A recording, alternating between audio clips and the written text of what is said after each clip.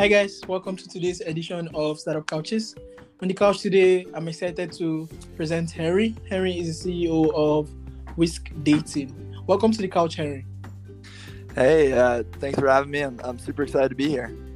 Okay, so on Startup Couches, what we do is we bring founders from all over the world who are building amazing things to the couch, where they talk about their products, talk about how these products got made and challenges they're facing in order to inspire people who are on their product journeys also. And so, diving straight into the questions, what is Whisk Dating and how does it all work? Yeah, so Whisk is a Twitter-based dating app that uses your tweets, retweets, and likes to build your dating profile. Okay. We're currently the only Twitter-based dating app out there, and basically how it works is, just like any other dating app, the mechanisms are the same in liking or passing on someone, but we create your profile by using your dating profile by using your Twitter profile.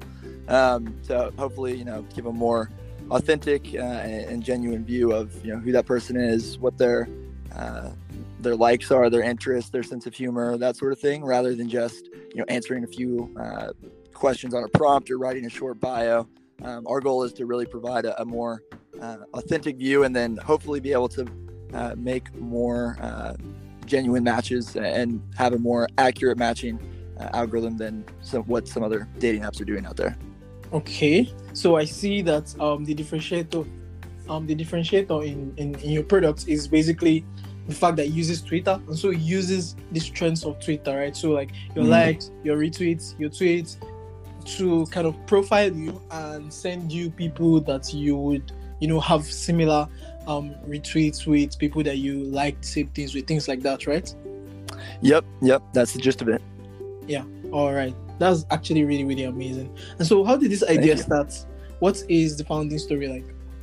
Yeah. So it started really with a conversation I was having with my friend Wade, who's now one of my co-founders. And we were kind of talking, and I had just gone to school. I was in my sophomore year, and we were back over winter break. And I'd met a few people. I went to school out of state, so did he. And while we were there, we're meeting a lot of new people, making new friends. And I was finding, and I was telling Wade that, when I was meeting all these new people and making friends, I would follow them on Twitter. A lot of times after I'd follow them, I'd be like, wow, I'd see their Twitter profile and be like, we follow all the same people. We're already, liking the same content, retweeting the same content. Like, I wish I'd been able to see their Twitter profile before. And, I probably would have been friends with them, even longer. I could have found them sooner, that sort of thing. Yeah. And so that's kind of what planted the idea. And additionally, Wade at the same time, he was triple majoring in cognitive studies, applied mathematics, and computer science at Vanderbilt. And he was learning a lot about, artificial intelligence, the different capabilities of, what's possible with that. And we kind of started thinking about how we could leverage the, online data, whether it be Twitter or other data sources, to then, see who someone is based on that information they're putting out there, and the observable and verifiable data about, how they or what they're putting out there on social media, rather than having, self-reported data about who they are. But our thinking was basically how we could use that data to then, find people who were similar to, not necessarily similar to yourself, but similar to your other friends interests, or compatible. Yeah, exactly. And that's really what we idea. And now a few years later, we're finally here. Yeah, that's actually super exciting. I like businesses that start from a personal point of view. So this is something that you experienced. This is something that you thought of, like, I'm already following these people. I'm already, having this. Why can't we have something like this? And I think products like this get to last longer because it comes from a place of personal conviction, right? Yeah.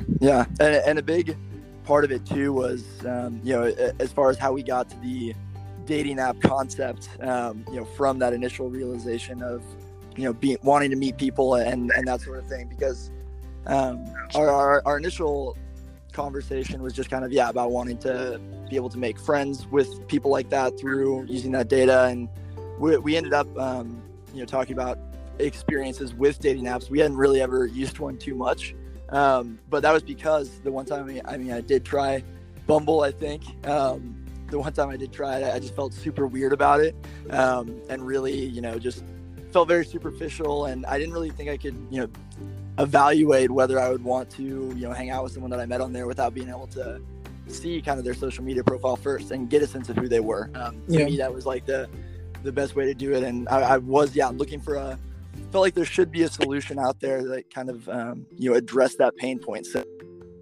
there is obviously so much frustration with dating apps, and then dug into that problem, and again, kind of starting from something that we noticed ourselves, and felt like could be something, an issue for other people. The more we started talking to people and exploring the idea of not just of what was wrong with dating apps, and if a Twitter-based dating app could be something people would be interested in. The more we started digging into that, it seemed like we had really tapped into a need, and it's been exciting to kind of align our efforts to solve that. Okay, and so my next question for you would be, how has this been for you? How do you get for building infrastructure of a free platform like Twitter? How do you get to make money? So as far as monetization, we're not necessarily focused on that in the immediate future. Just because we're really prioritizing growth right now, and we're wanting to build the product to be to provide the best user experience possible, and we're thinking that might not involve monetization. And yes, as far as our long-term plans, obviously we definitely will be implementing a similar freemium model that other dating apps have leveraged pretty successfully.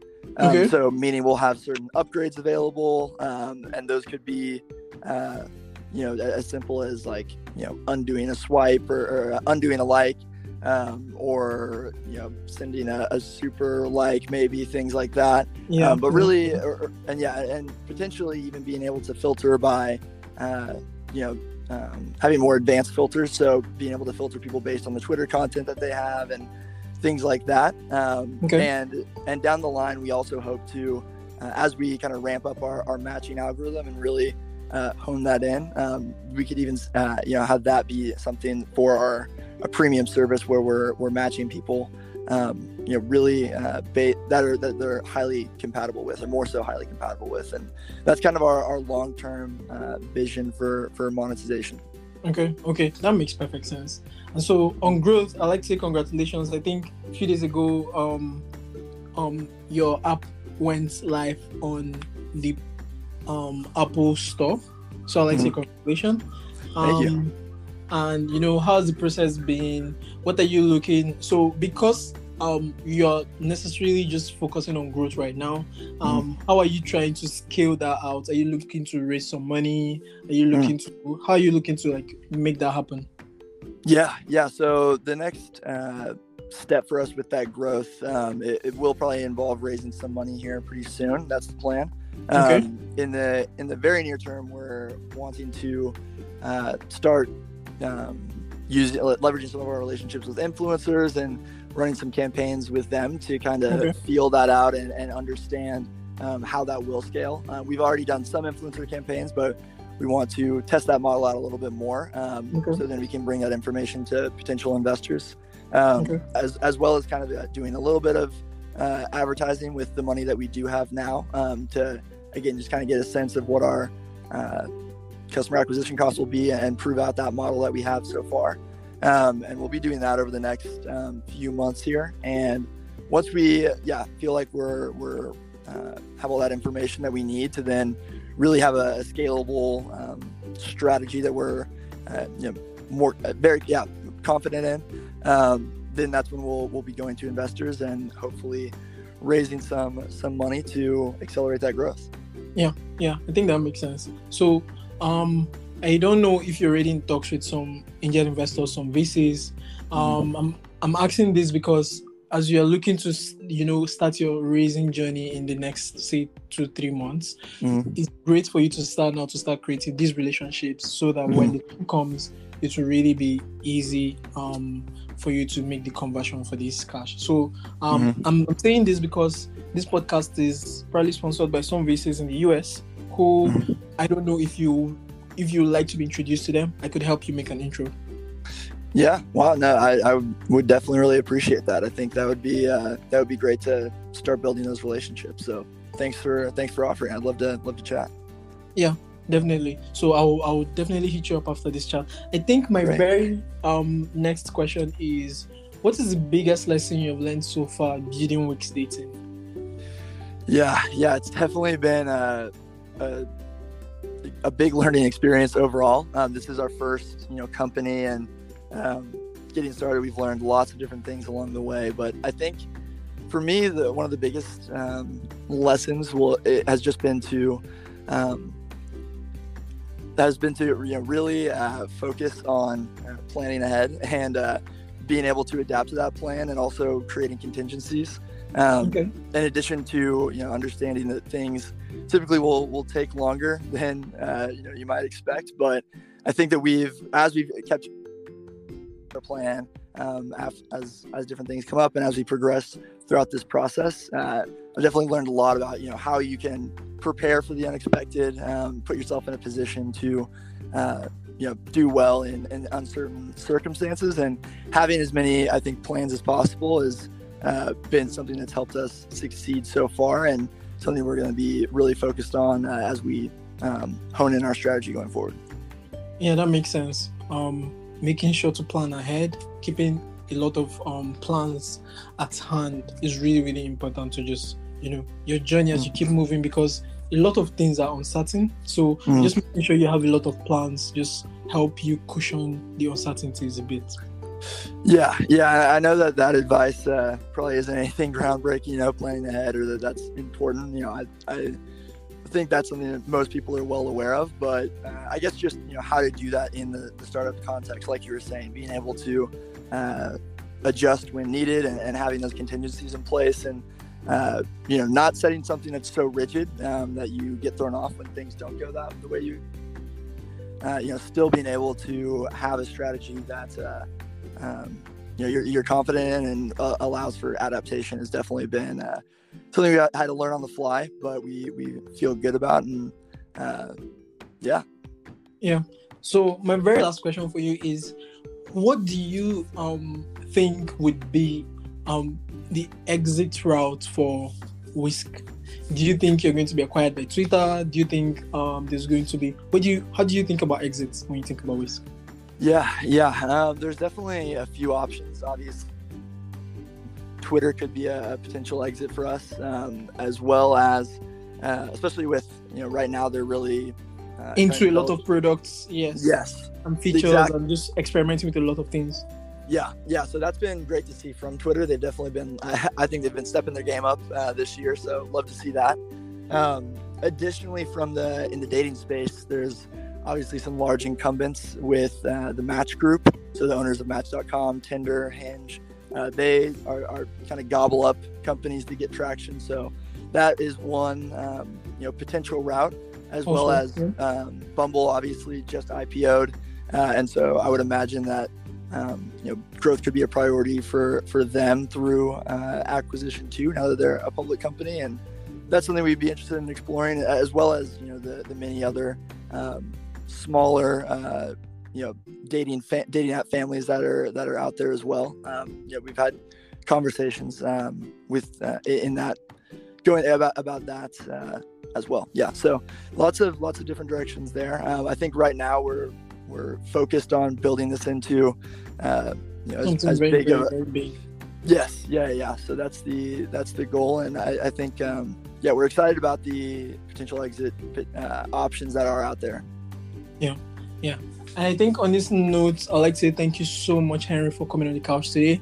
This has been an amazing conversation. What do you think? Yeah, it's been great. I really appreciate your time and appreciate you reaching out. Love to talk again if you're ever interested. But yeah, thanks so much.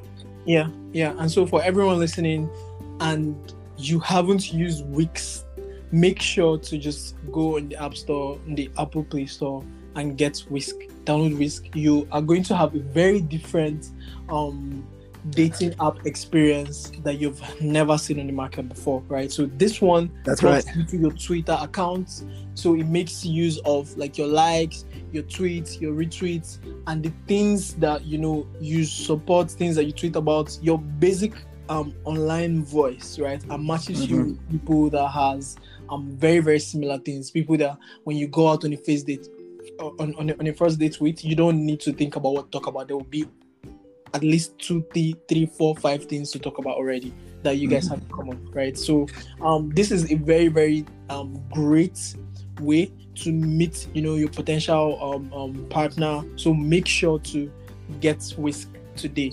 And you already know that every single week we bring you amazing people like Henry who are building great products as you see Whisk.